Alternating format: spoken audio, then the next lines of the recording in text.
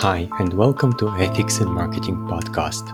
My name is Mikhail Mizgin, and today I joined by Colin Gray. We talk about manipulation in marketing and specifically dark patterns, different types of dark patterns, how marketers can recognize them, how manipulation is perceived by people, the rise of ethical awareness, ways to become a more ethical marketer, legislation and liability, tensions between ethical identity and business realities, and much more. Hi, Colin. Thanks so much for coming. Hi, great to be on. Maybe you could introduce yourself and tell us Yeah, what you absolutely. do. Yeah, absolutely. My name is Colin Gray. I'm an associate professor at Purdue University. It's located in Indiana in the United States. And there I train the next generation of UX design students. On the side, I do a lot of research, specifically focusing these days on dark patterns and deceptive design, which I'm sure we'll talk a little bit more about today. I've read a few of your works, and you've been studying dark patterns for a few years. And that's the subject I'm really interested in because it's a kind of like manipulation that happens a lot in marketing. So maybe you could explain what's so fascinating about dark patterns. Yeah, so the idea of dark patterns sounds very approachable to anybody that does digital marketing work. I originally trained as a graphic designer, and certainly a lot of the principles that are behind dark patterns could very easily be construed as persuasion or manipulation. And so a lot of this I would take back to the 1960s when sort of the original marketers, these were visual communication designers at the time, sort of called out the ad industry and said, it's problematic. You keep on making us lie to sell things. And we don't like that. We don't want to be used as pawns to just make things more visually appealing. In fact, we need to have an ethical code behind the work that we do. And so there was an original report back in the 60s that many people signed on to in the ad industry. Obviously, things didn't change very much, though. And so this modern instantiation, what Harry Brignall, a practitioner in the United Kingdom, has called dark patterns, he coined the term in 2010, really describes these instances where persuasion and manipulation are being used, but in ways that really subvert the autonomy or the agency of the user. And so in many ways, this can be seen as similar to tactics that have been used for advertising for centuries. The new things, though, that I think make dark patterns specifically problematic and why they're becoming increasingly a target of regulatory scrutiny is because these dark patterns can be used very effectively without the user necessarily knowing that they're going on. Or even if the user recognizes that their agency or autonomy is being subverted, they don't really have a lot of choices. So if you're using a big tech platform, if that tech platform uses dark patterns, you often don't have a lot of other good parallel choices to make. And in the case of even something like cookie banners that describe whether you're willing to give up your data or not, the ways that these notices are being framed and the UI choices that are being made actually make it very difficult for a user to exercise their choices, even if they know exactly what they want to be able to accomplish. Adding one more layer of complexity to that, it's probably no surprise to people in marketing and digital advertising that algorithms and machine learning and other algorithmically derived techniques are increasingly driving our digital experiences. And so those are all ways to actually add even more power to these dark patterns, which are already quite problematic and quite manipulative in their root form. Yeah, it's pervasive. It's everywhere. But trying to understand the nature of this phenomenon, and you said persuasion and manipulation, and definitely these words have different kind of connotation to them. Manipulation has this negative connotation. Nobody wants to be manipulated, and people usually think about themselves as good people. They want to maintain positive moral self-image. Persuasion is a bit different. So what's the difference? Is persuasive viewed in a more positive way, and how do you draw the distinction here? It's a very difficult line to draw for sure. And so I do moral philosophy work on the side. I'm going to try not to make this into a discussion of philosophy in a very direct sense. But I think that we do need to bring in some of these concepts to describe some of what's at play. And so, as you mentioned, we all want to be good people. And so there's this framing of our morality, which is focused on, what philosophers would call virtue ethics. I want to do the right thing. I want to be a good person. I want to be self-actualized in ways that society recognizes as good. And there are a lot of professions, marketing included, that don't always have the most positive public perception because there's sort of knowledge that there are these tactics that are being used that are maybe not always above board, or even if they're above board, they still make people feel uncomfortable. And so when you bring into this conversation some other framings of morality or other framings of moral philosophy, we can start to identify maybe what some other sources might be that could be useful. And so, there's the deontological standards. These are standards of the things that you should do. And so in the marketing and advertising world, these would be best practices or standards or regulatory practices. So in the United States, we have the Federal Trade Commission, and they've set out practices, what it means to have deceptive advertising. And so there are certain things that you just cannot do. And so those are some other sources of knowledge that we can bring in with us. Codes of ethics are also useful in that sort of framing. And then one of the other branches, which isn't actually explored as much in my experience in the advertising and marketing space, is the consequentialist framing. So this is essentially considering what would happen if this became a widespread practice, or what are some unanticipated consequences that people might feel, even if we don't intend for those things to happen. What if they actually happened? And so increasingly, the conversation around dark patterns is turning more towards that consequentialist stance, where we're starting to identify, okay, even something like GDPR, which is great as a starting point for data privacy, which impacts digital advertising in many, many different ways. That was really great as a set of practices. But now we're actually seeing what the market impacts of that are, and we're identifying where there are holes in the original GDPR provisions. The Digital Services Act is going to correct some of those things. But we're also identifying, specifically in relation to dark patterns, that for certain kinds of dark patterns, education level or levels of technological literacy are really, really important in ways that maybe we didn't fully understand before. And so some practices which might be fine for the average citizen might actually disadvantage people who are already systemically disempowered or disadvantaged. And then we're also identifying different attitudes towards data, or different attitudes towards how people want to engage in e-commerce that we might not have been able to predict 5 or 10 years ago, but we actually know these practices can be really easily used to manipulate people in ways that are well beyond what a normal citizen would expect. So that's at least maybe a starting point to ground ourselves in moral philosophy, to start to think about what sources of evidence we might want to go towards. Yeah, just maybe to create a better understanding. Those dark patterns, maybe you could give us a few examples. Yeah, so there are sort of two key sources of examples which are almost everyone will have experienced at some point in their digital life. One category would be e-commerce examples. And in fact, Brignall's original patterns that he proposed back in 2010 and 2011, many of them were specifically geared around e-commerce, and those have continued to expand into the present day. The other category would be patterns that relate to data or settings, which is also increasingly a part of our everyday lives due to GDPR, and in the United States, the CPA, or the CPRA, the CCPA, and other legislation regulation that's pending or in action already. So, looking at e-commerce for a second, we can take even some of the original terms from Brignall. One of his classic patterns was sneak into basket. And so this is an example where you're going about buying some products on a website. You get to the final checkout screen, and you notice that a new item is on that checkout screen in your shopping basket that you never added yourself.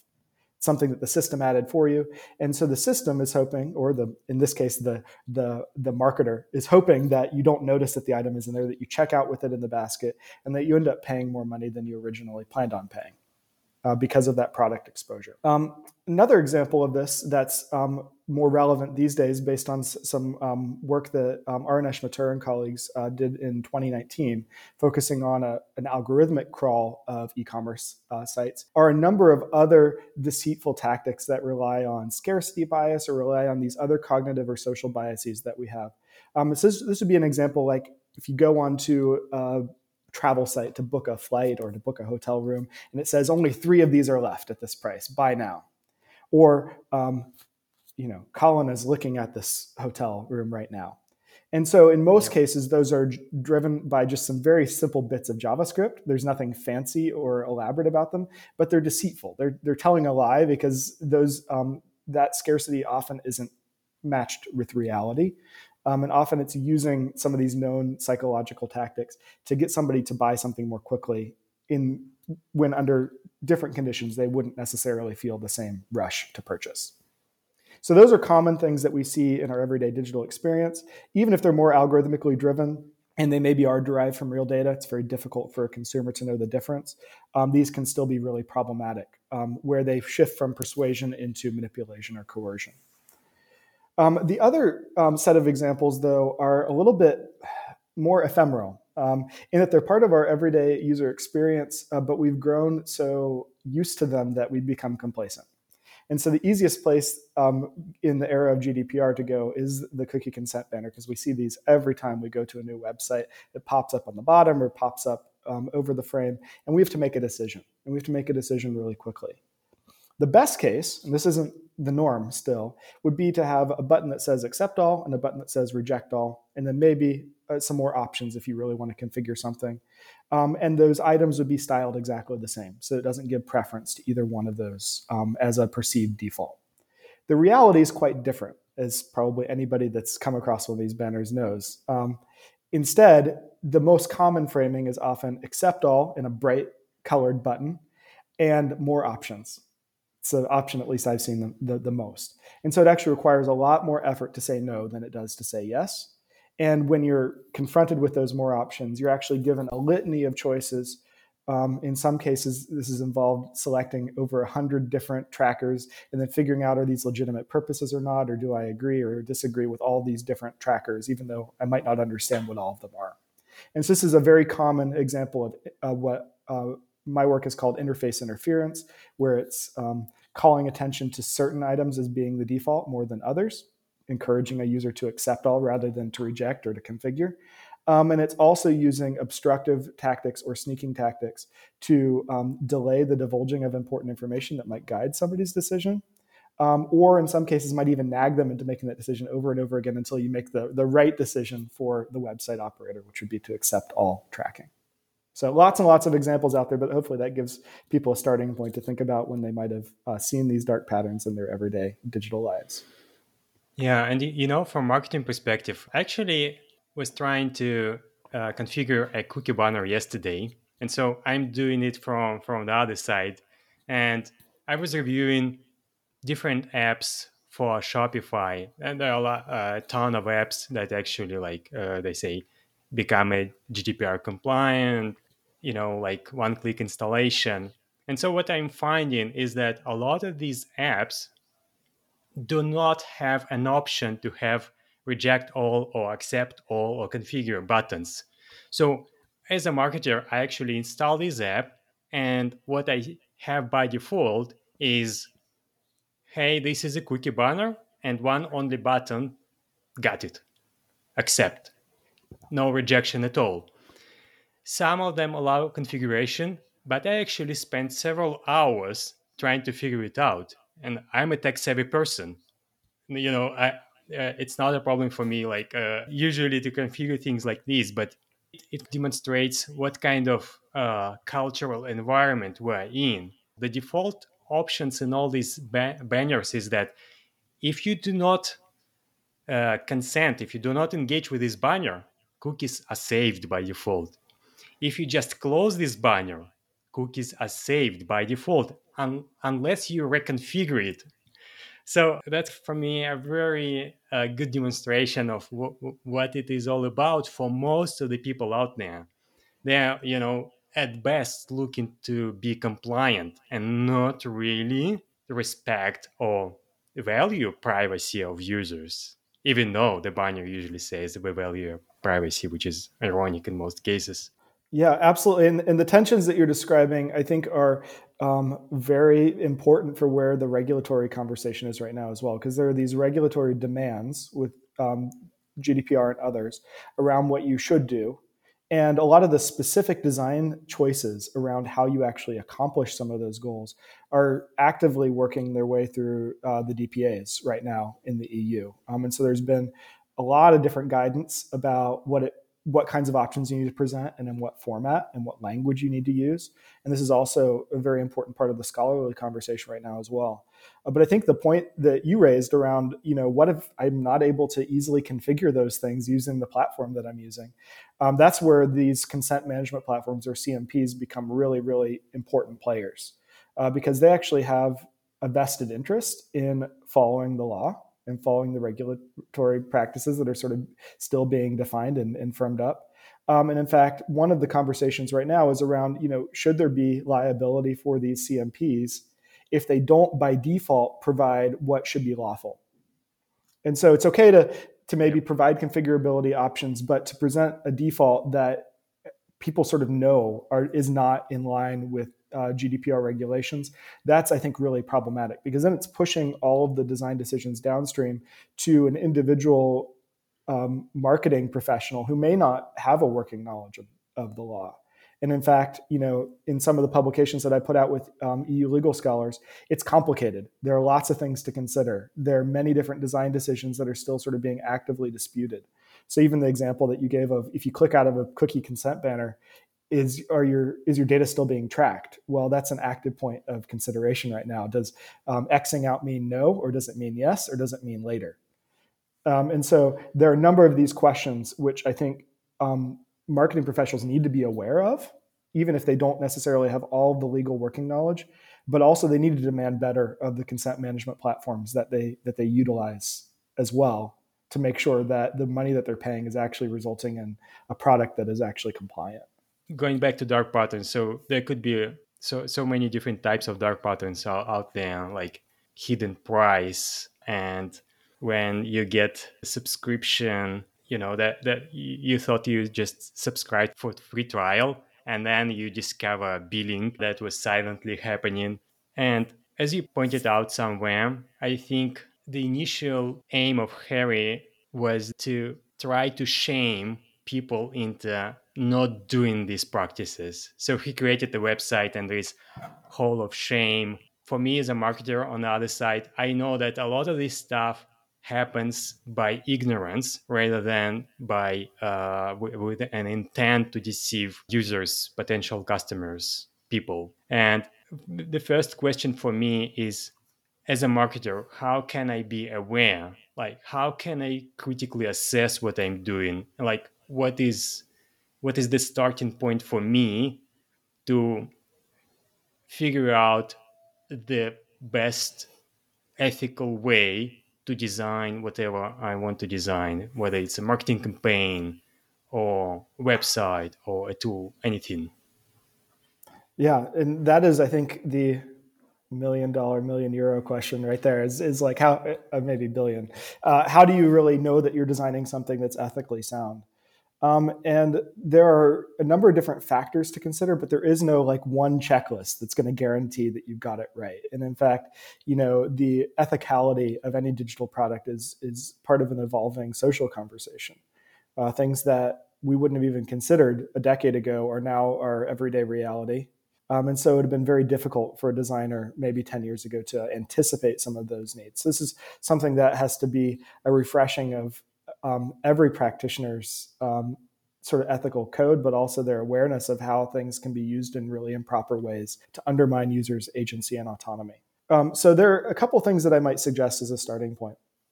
One piece, which may already be in place in many of the organizations where your listeners work, would be really relying upon people that are doing active user research. And I don't primarily mean survey research here. I'm referring to research that's really helping you get at the core of what does it mean when users are using your product? What are the expectations that they have? What are some of their concerns? What are some of the ways they feel like they're being taken advantage of? The second category of things are really heuristics that a practitioner can use to make sure that they are constantly considering not just how could something go absolutely correct, or how could we get the KPIs that we want our company to have to succeed, but instead to really consider how might users experience this product, and are they experiencing it in a way that actually values their intelligence and values their ability to use digital products. So in my original 2018 paper, where I described this sort of landscape of dark patterns building on Harry's work, I identified 5 different what I call dark pattern strategies. And so these are strategies that somebody might be using with very deceptive intent, or they might just be using it because they think it's going to help them achieve the KPIs that they have in mind. But either way, it's actually undermining the user's autonomy and agency in some way. So even going through these 5 strategies, and I'll add a 6th based on Aranesh Mathur's work and others, those are questions that I think any digital marketer could ask themselves. So the first one is nagging. Am I asking the user over and over and over again, hoping that eventually their answer will be yes? If the answer is yes, then maybe there are ways to time limit the nagging or to remove it entirely. Obstruction. Am I making a process more difficult than it needs to be with the intent of dissuading certain interactions? So a classic example of this these days would be Amazon Prime. There's been a lot of conversation in the EU, the Norwegian Consumer Council report, around how difficult it was to unsubscribe from Amazon Prime. They've now made the process easier, but only for EU member states. People back in the United States are still stuck with the old process, which is really problematically obstructive. Sneaking. So am I hiding or delaying the divulging of really important information that might be relevant to a user to help them make an informed decision? Am I using any interface tricks to get people to do the thing that I think is right, rather than the thing that might be in their own best interest? So this could be anything from toying with emotion, like confirm shaming, where you're saying, you're a horrible person if you don't sign up for this newsletter right now, to simple interface tweaks like having one button have a colored background and the other one not have a colored background, therefore using perceptual psychology to encourage somebody to perceive one option as the default option. And then the 5th category that I label in my original paper was forced action, where you're just forcing people to do something, to go along with something, whether they want to or not. This could be a forced trial or a forced sign up to access a freemium product. This could be forcing somebody to sign up for a newsletter or share data about their contact list in order to get other functionality, but it's something that they're often very aware of. The 6th category that I'd add these days based on Aranesh's work is social engineering. So am I using knowledge of human and social psychology to get people to do things that I want them to do? So this could be using social proof or using scarcity biases or other things like this that acknowledge that we live in this larger community and that there are ways of swaying people's opinion based on what they think other people are doing. So those are a great starting point to just ask yourself those questions about your design. And if the answer is yes, or even possibly, there are probably some opportunities for iteration.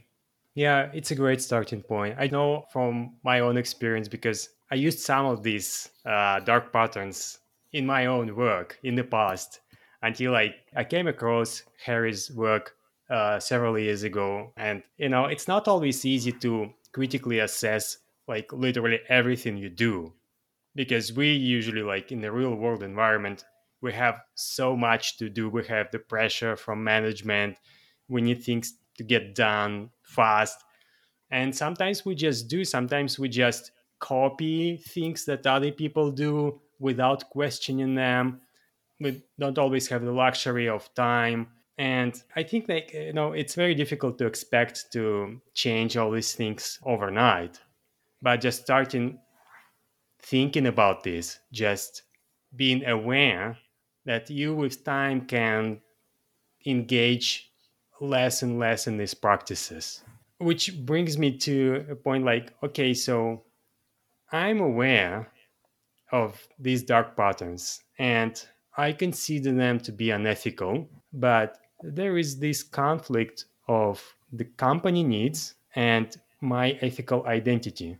I consider a certain practice to be harmful, unethical, but at the same time, there is a requirement for me to implement something like this. So what can you tell me about this problem? This is definitely a common problem. It's something we've heard this story many, many, many times in our interactions with practitioners across a range of different professions, not just marketing.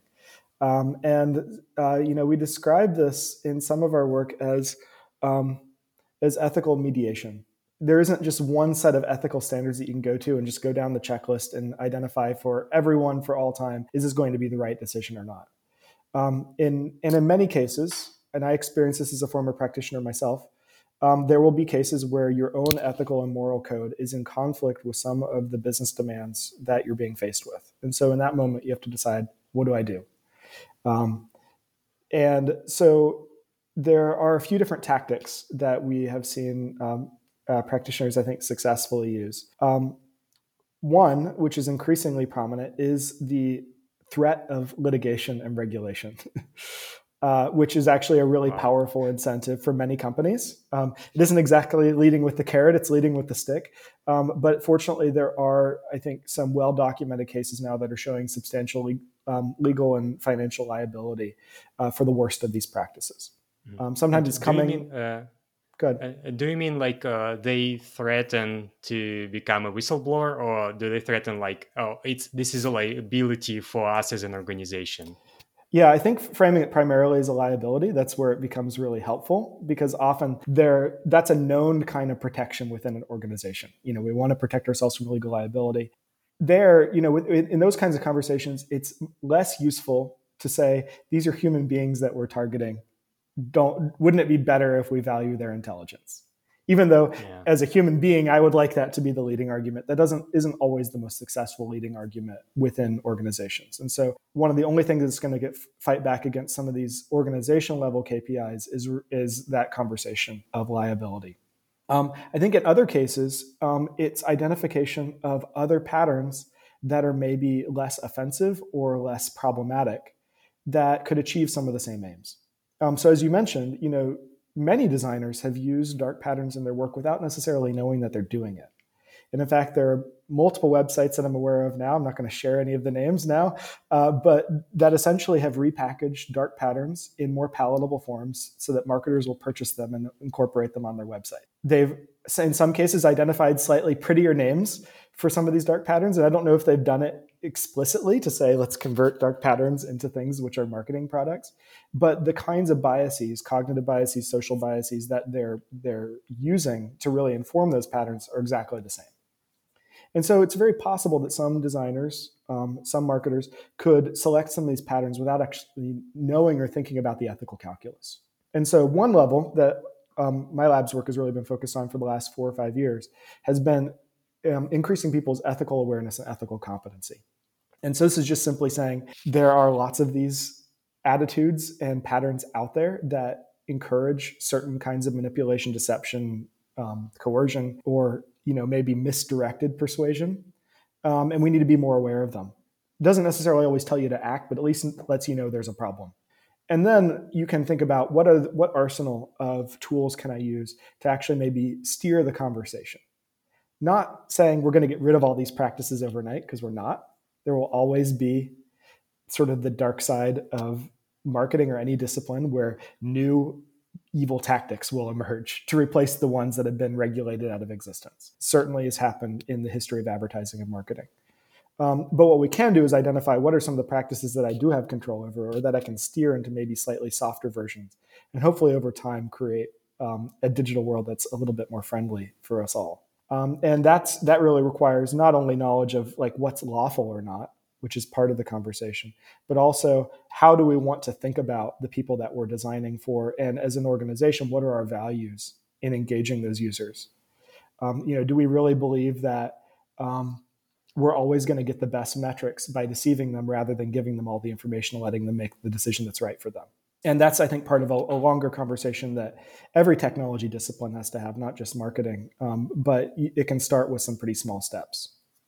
Going back to your first point of bringing up liability as a kind of mechanism to try to implement more ethical solutions, I sometimes get an argument that, well, that's not illegal, because there is this gap between legislation, especially in digital environment, that it's very incomplete, and vast amount of tools and possibilities for manipulation. There's a huge gap. So there's a lot of stuff you can do in terms of manipulation that is not illegal.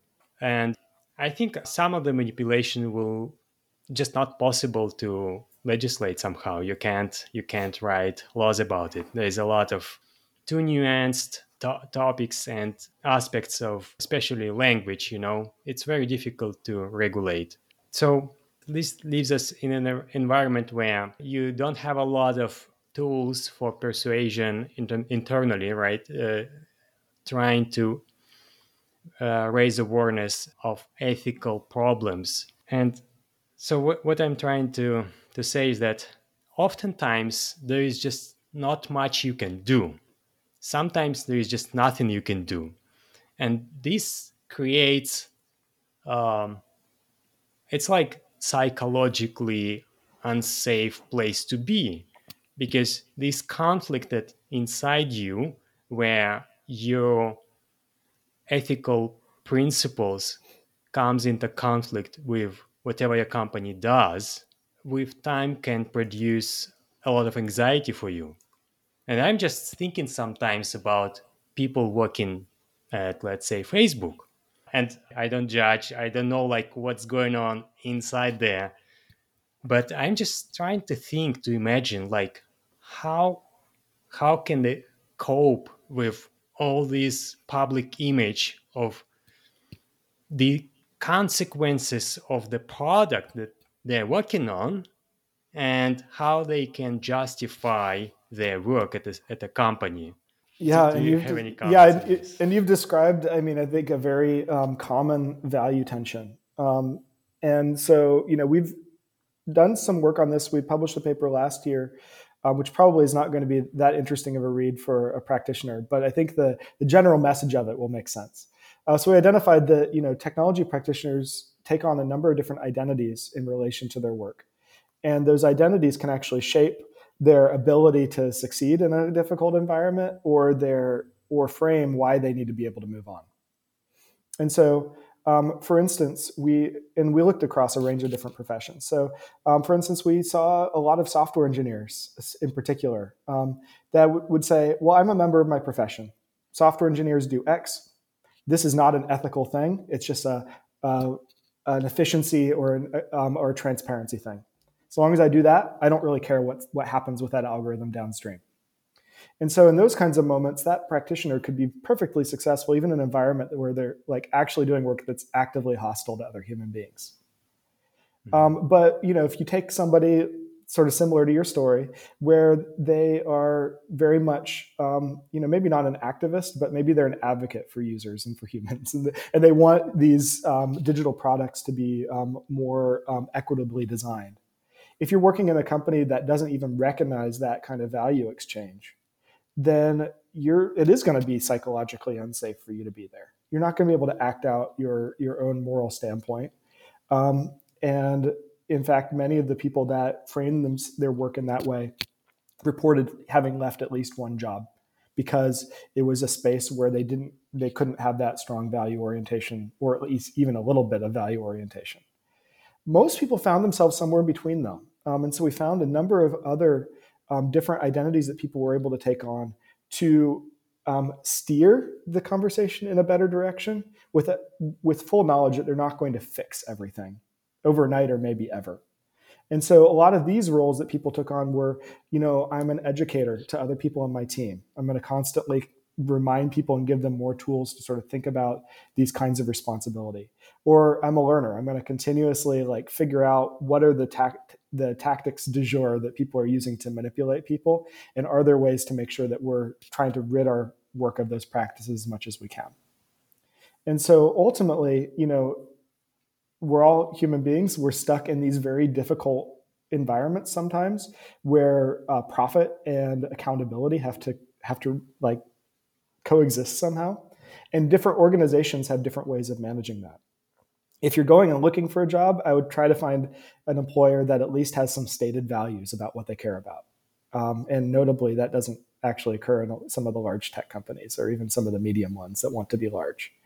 And so those might just not be places where you ever want to be in the first place. But even if you are in one of those organizations that feels very hostile to this kind of accountability, I think there are a lot of things that you can do that keep you active and not passive, in continuously identifying these opportunities to build ethical awareness yourself on behalf of your team, and then finding new ways to translate some of those ethical concerns into ways that the organization might not, if not respect, at least understand and value.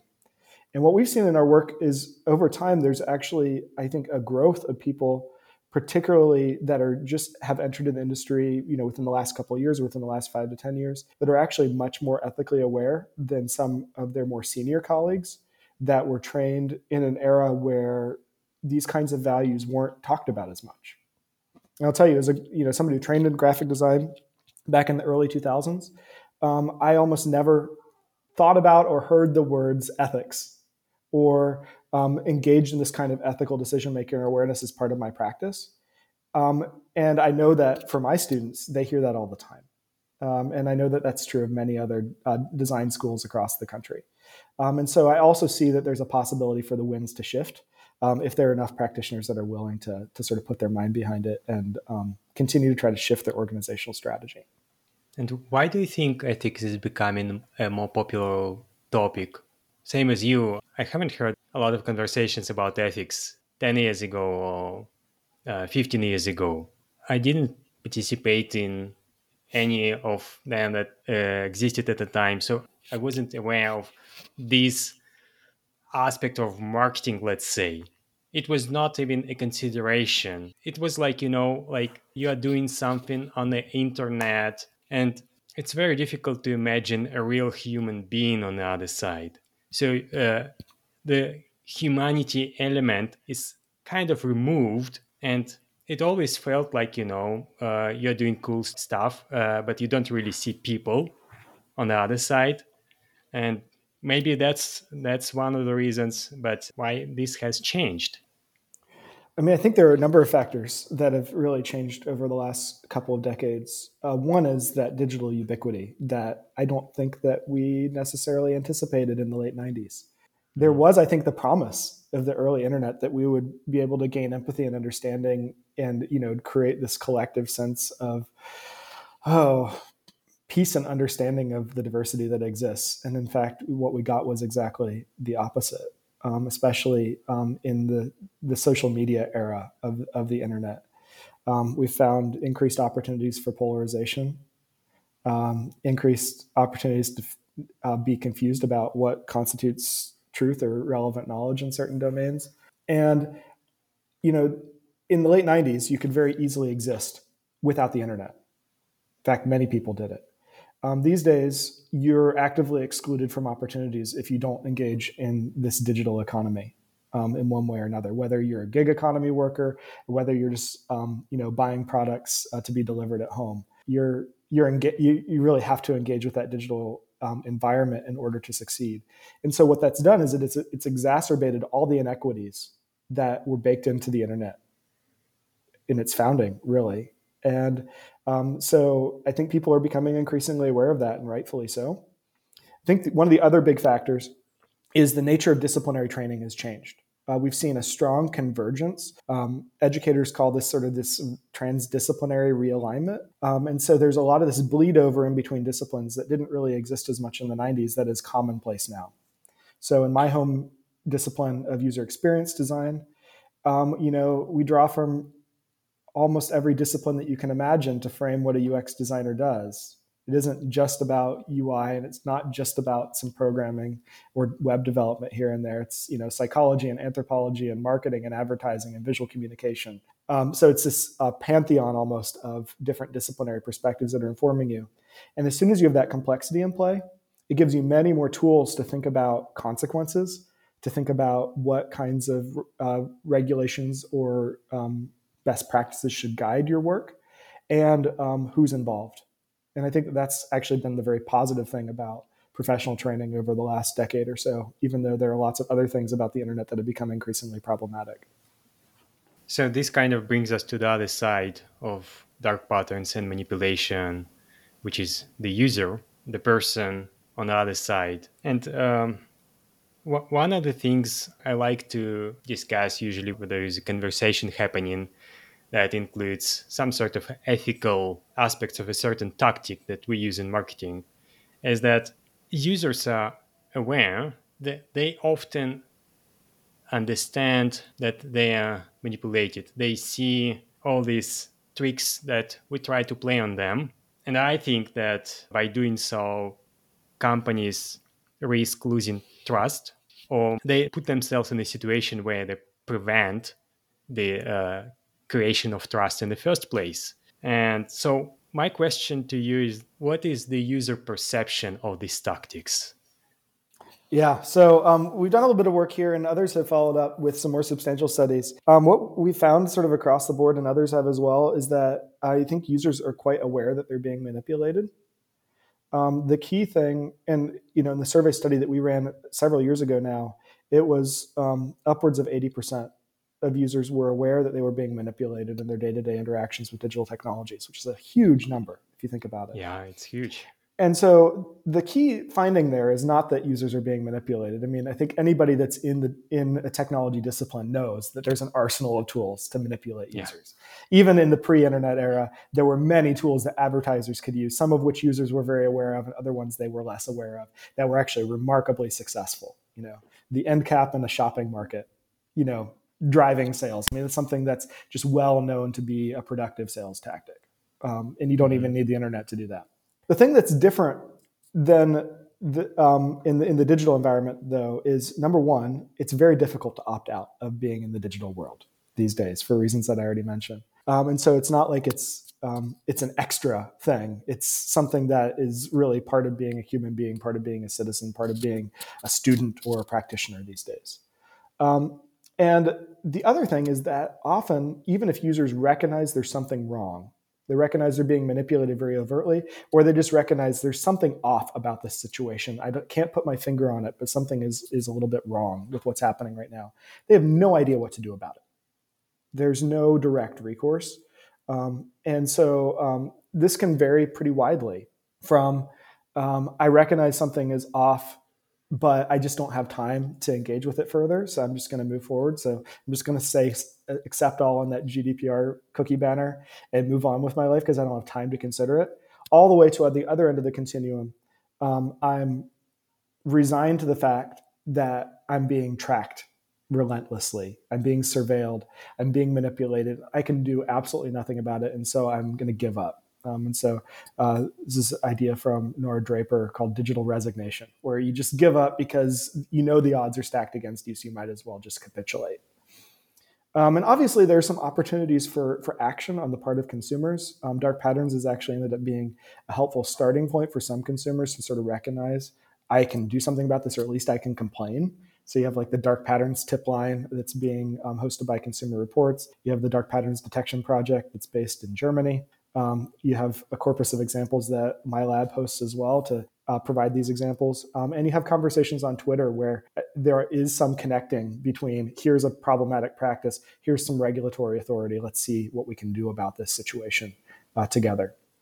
And so there are, I think, more of those forms of recourse than there were maybe 5 years ago. But just because people know that they're being manipulated and people generally know that they are, it doesn't mean that they know what recourse they have or even what harms are being produced. So, if people know that they're being manipulated, for me, it implies brand damage. From marketing standpoint, I do care about the brand, and if the user on the other side thinks that they're being manipulated, it's definitely not going to make them trust to my brand, which is like my goal is for them to trust. And for me, it seems like it's a good opportunity to try to promote ethical tactics within companies because eventually you are going to piss off your potential customers or existing customers. And what it does, they start thinking, okay, I'm going to switch to another product first chance I got.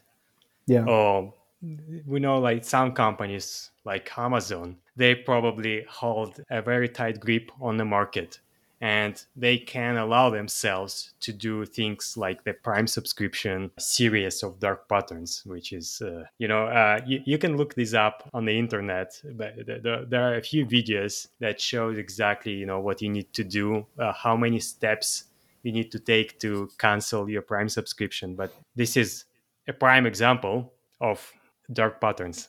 And so there is probably like an annoyance threshold from a user perspective. Okay, so what are the trade-offs for me? And so maybe Amazon is in such a situation they can allow themselves to practice such tactics. But in a more competitive niche, if you can create a brand that doesn't practice dark patterns, this could be a competitive advantage, I think, especially with rising awareness from user perspective, which sometimes easy to see if you go explore certain subreddits. There are a lot of very interesting discussions where people express all sorts of feelings on how they interact with digital products. Yeah, I mean, I think that idea of a competitive advantage for not using dark patterns or for maybe even using bright patterns, patterns which actively sort of celebrate users' agency and autonomy, is a desired end state. And I think that's what Harry sort of originally had in mind when he, created this Hall of Shame. He wanted organizations to do the right thing and to be to derive benefit from it. I don't think it really accurately describes the present day, though. I mean, there is this canonical view in Yeah. marketing and advertising that if you gain a user's trust and if you do the right thing, good stuff will follow. And I think there are a lot of companies for different reasons that have found I can use really seedy or problematic tactics that maybe undermine that trust, but either because of my market power or because somebody is locked in to a product over a period of time because they've been using it for a decade, or many other reasons, that the trust really isn't important. And I think the other thing that sort of happened in parallel with this is that there's been a massive drive towards B2B2C products in the last decade that are subscription based, where the person that's using it isn't the person that purchased it. And in fact, they don't have much leverage over the purchasing power at all. So, like at Purdue, I have a subscription to Office 365, which I did not purchase. My organization purchased it on my behalf. But as a result of that, I know that my everything regarding my calendar and my email are being actively monitored and sent to dashboards that some other people upwards in the stream of my organization can view. I have no idea what they do with that information, if anything. But there's nothing I can do about it either without moving all my stuff to a non-supported platform, right? And so even if all the dark patterns exist in a situation like that, there's nothing that I, as a consumer or a user, can really do to actively change the situation. The other area is just that we're seeing is really the power of substantial market power. And so, back in the United States, one of our large subscription radio products that's comes pre-installed on a lot of vehicles, SiriusXM. For years, they've used this forced continuity approach where you can very easily subscribe to the product online and change your subscription. But if you want to unsubscribe, you have to call them up on the phone and get a sales pitch, that lasts 10 or 15 minutes to try to keep you to stick with the product. Now, it looks like the FTC is changing regulations to make those practices illegal in more concrete ways than they have in the past. But in fact, certain kinds of companies have gained substantial power and market advantage primarily through such tactics, and they're not going to be likely to give them up without a fight. And so, Yeah. yeah, I think this is an instance where the rhetoric around building trust in a brand or a company doesn't always coincide with the reality of how users are sort of engaging or being forced to engage. Yeah. So dark patterns and manipulation are extremely effective, right? And Absolutely. that's probably the cornerstone of the problem. So companies like to utilize them because they work in terms of bringing money in. So the problem here is, at what level should we care more about ethics to try to change the situation? Is this a problem of ethical awareness on a society level, or is it individual level? So I think there are things that all of the stakeholders that you mentioned can do, but I think the classic trap that a lot of people fall into is to say it's the user's fault. They've said yes to this data collection or that, or it doesn't matter that they have to purchase the product. They should be more invested. They should read the terms of service to really be sure about what they're doing. So there's been this constant backlash against the technology user over the last 2 decades in ways that's been quite problematic. And so I do think that users should be more aware, but it's not quite the same situation as with advertising in its traditional form. So, I grew up with the adage, I don't know how well it translates into other contexts, but you should never go to the grocery store hungry, because you always end up Hmm. buying way more food than you have, than you need. Because then you're hungry and you're able to see all these products in front of you, and you end up purchasing many more things than you would otherwise. Well, what is the equivalent, if anything, for digital products? Is it doing a digital detox? Is it, being hyper aware of your interactions with the digital product? A lot of those things end up failing because they don't really account for real world patterns of use. And, with the ubiquity of technology, I think it's very difficult for a user to really take control over their environment, even though, that might be the easiest fix. Certainly, companies can become more aware and generate value propositions that are more externally facing to users around their use of brighter patterns. I'd love to see that become a point of conversation, even if I'm a little bit dubious about it happening. I think there's a role for technology practitioners to play in amplifying the role of these kinds of decisions that need to be made in their discipline. So I'd love to see software engineers say, actually, the potential misuses of machine learning algorithms needs to be central to our discipline, not a byproduct, not a peripheral thing. I'd love for marketers to be thinking about how are users perceiving, the claims that we're making, and how do they know that we're actually telling them the truth and giving them a proper choice. And then I think there is, a role for regulatory and legislative bodies. That's always going to come after, though. It's very difficult for it to come before. I think GDPR was relatively unique in that it set aside some rights that, maybe scholars had identified as something that people needed, but many individual users hadn't identified that they needed. And so there's room for more legislation and regulation, but often it takes many years after that regulation. We're seeing this now with GDPR, for things to really start to get fixed, and for it to start to stop some of the gaps. And so I don't think that we can rely on that as our only mode of engagement moving forward. So practitioners, I think, need to lead the charge, though, and actually doing something about it. They're the ones creating the products that are shaping our current reality. And we probably need to be more accountable for actually controlling some of the regulatory practices as well as we move forward. Hmm. Yeah, so they are creating the products, and so software engineers might be very consciously aware. And I'm just imagining like marketers and software engineers at, let's say, Facebook are very aware of maybe ethical concerns, but there is so much pressure from shareholders, Mm-hmm. and they probably know that they can be replaced. And many people I know, like, all right, so if I refuse to do that, somebody else will do it. So I'm a bit skeptical about that. This can only be changed from within the profession of, let's say, marketers or software engineers, designers, because there is dictate from the top as to what needs to be done. And unfortunately, we know that there always will be people willing to do the job if it's unethical. And so this creates a situation if we have an unethical company, and if they really want to do something, they will find software engineers and marketers and designers who don't question things from the ethical standpoint. So, Yeah. No, I think your skepticism is well founded. I think your skepticism is well founded. It bears out in the stories that we've heard from practitioners as well. And so, what the message that I'd like to convey is not, you're a bad practitioner if you can't like fix it all and force people to do the right thing.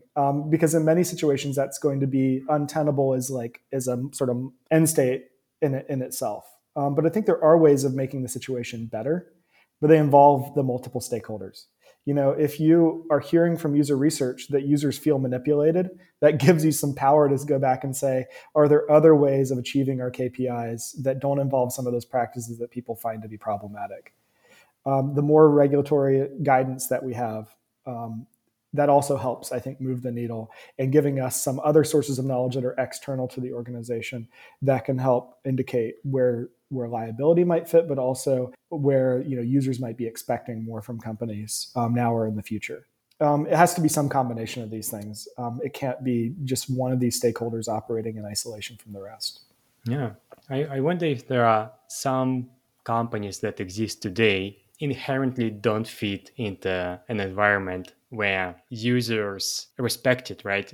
Not exploit it. So some of the companies come to mind that they are built on the manipulation, on exploitation, on tricking users Yeah. do things that they otherwise wouldn't do. Yeah, and there's certain companies, including a lot of the large tech companies, that especially ones Yep. that are involved in social media, where the core value proposition is really based on surveillance capitalism of some Hmm. sort, where data is the money that sort of drives the machine, and increasingly platforms that value engagement above all else. And so you can look at some of the arguments surrounding TikTok and Instagram and even Hmm. YouTube and Netflix as sort of these things that are so engagement driven that how can you sort of think about conscious consumption of those platforms when addiction is almost built into the DNA of the company. I think you do also have some examples of companies where there are some identifiable values.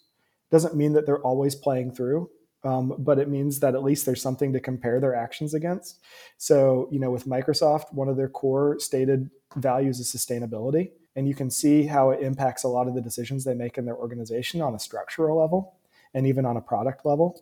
I'd love to see it go further, but at least there's something to hang your hat on. Similarly, with Apple, you have a commitment to privacy. So, you see that driving their product decisions around what they move out of the cloud and move on to device and the ways that they want to manage user data a little bit differently from some other platforms. I'd love to see those kinds of value statements become much more prominent because then it makes the work of a consumer, I think, easier in making some of these key decisions about who they want to engage with and what kinds of products they want to buy into. Yeah, definitely a larger conversation because I think like big tech companies, of course, they engage in that kind of practices. But from the other side, I've seen a few products like social media where they don't collect any data, but you have to pay a fee like $1 a month. Mhm. And those platforms just can't get off. Yeah. People seem like they just don't care. So it seems like a larger problem of awareness on a society level. And as you mentioned at the beginning, digital literacy, of course, matters a lot. And a lot of Okay, users, so I don't think have a good understanding of what data they produce. yeah. I'd challenge anyone to go to Google Takeout and just get a printout of all the JSON files of all the data that's being tracked on you. You can do this similarly with some other products like Facebook, and just get a sense of what 5 years of your data or 10 years of your data looks like. And often, even the people that'll say I have nothing to hide, it gets very creepy very quickly as soon as you realize the granularity of the data that's out there that's actually driving your digital product experiences. So what worries you most out of the entire like industry in terms of manipulation and dark patterns and potential development in this entire digital sphere? What's your doomsday scenario? Yeah, well, I don't know if it's a doomsday scenario. I mean, the conversation around dark patterns is rapidly shifting towards harms, towards understanding those harms better, and specifically towards the harms that are produced by algorithmically driven systems. And so, my doomsday scenario is almost the scenario that we live in right now, because there are actually lots of dark patterns that are already being deployed through algorithmic mechanisms. And so, some of the examples I gave earlier about like sneak into basket, that's pretty easy to identify once you know what to look for. Just like in a grocery store, you'd sort of see if somebody slipped something into your cart, or even something like the little JavaScript tricks to say somebody, 5 people are looking at this thing right now. If you dig into the code, you can see a random number generators generating a number that's actually driving that interaction. The algorithmic harms, I think, are much more problematic because many of them are hidden behind closed doors or behind computing systems in ways that not even the generator of the algorithm necessarily fully understands. So this is why there's all this interest in algorithmic explainability and transparency right now, because a lot of machine learning doesn't, people can't understand why it does the thing it does. You can just understand the inputs and the outputs. And so that's in some ways my doomsday scenario in seeing these algorithmically driven systems generating new forms of dark patterns or exacerbating some of the biases that we were already able to identify in ways that people are increasingly less aware of, and even if they're aware of it, less able to fight back. Okay. And what's optimistic? What are the good things? in the So future? I think optimism. I have a lot of optimism actually around some of the current regulations that are making their way into practice. There are several such laws in the United States. The Digital Services Act was recently passed in the EU, and those laid the groundwork specifically for banning certain forms of dark patterns, which I'm quite excited about. I'm interested to see what conversations emerge around that around value exchange and around what it means to actually ban some of those practices. And the best case would be that removing some of those practices actually doesn't change some of the core engagement figures, or it creates new business models that allow maybe those freemium products like you described to survive, and maybe disadvantages products which thrive only on our data as currency. So that would, I think, be the best case or a better case than what we've got right now.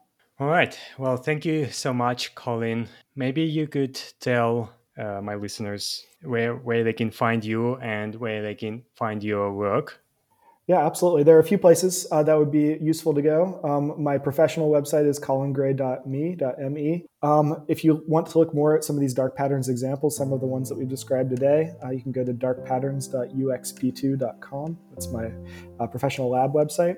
And then you can also look at some of the work that we've been doing over the last 3 or 3.5 years through the Everyday Ethics Project, everydayethics.uxp2.com.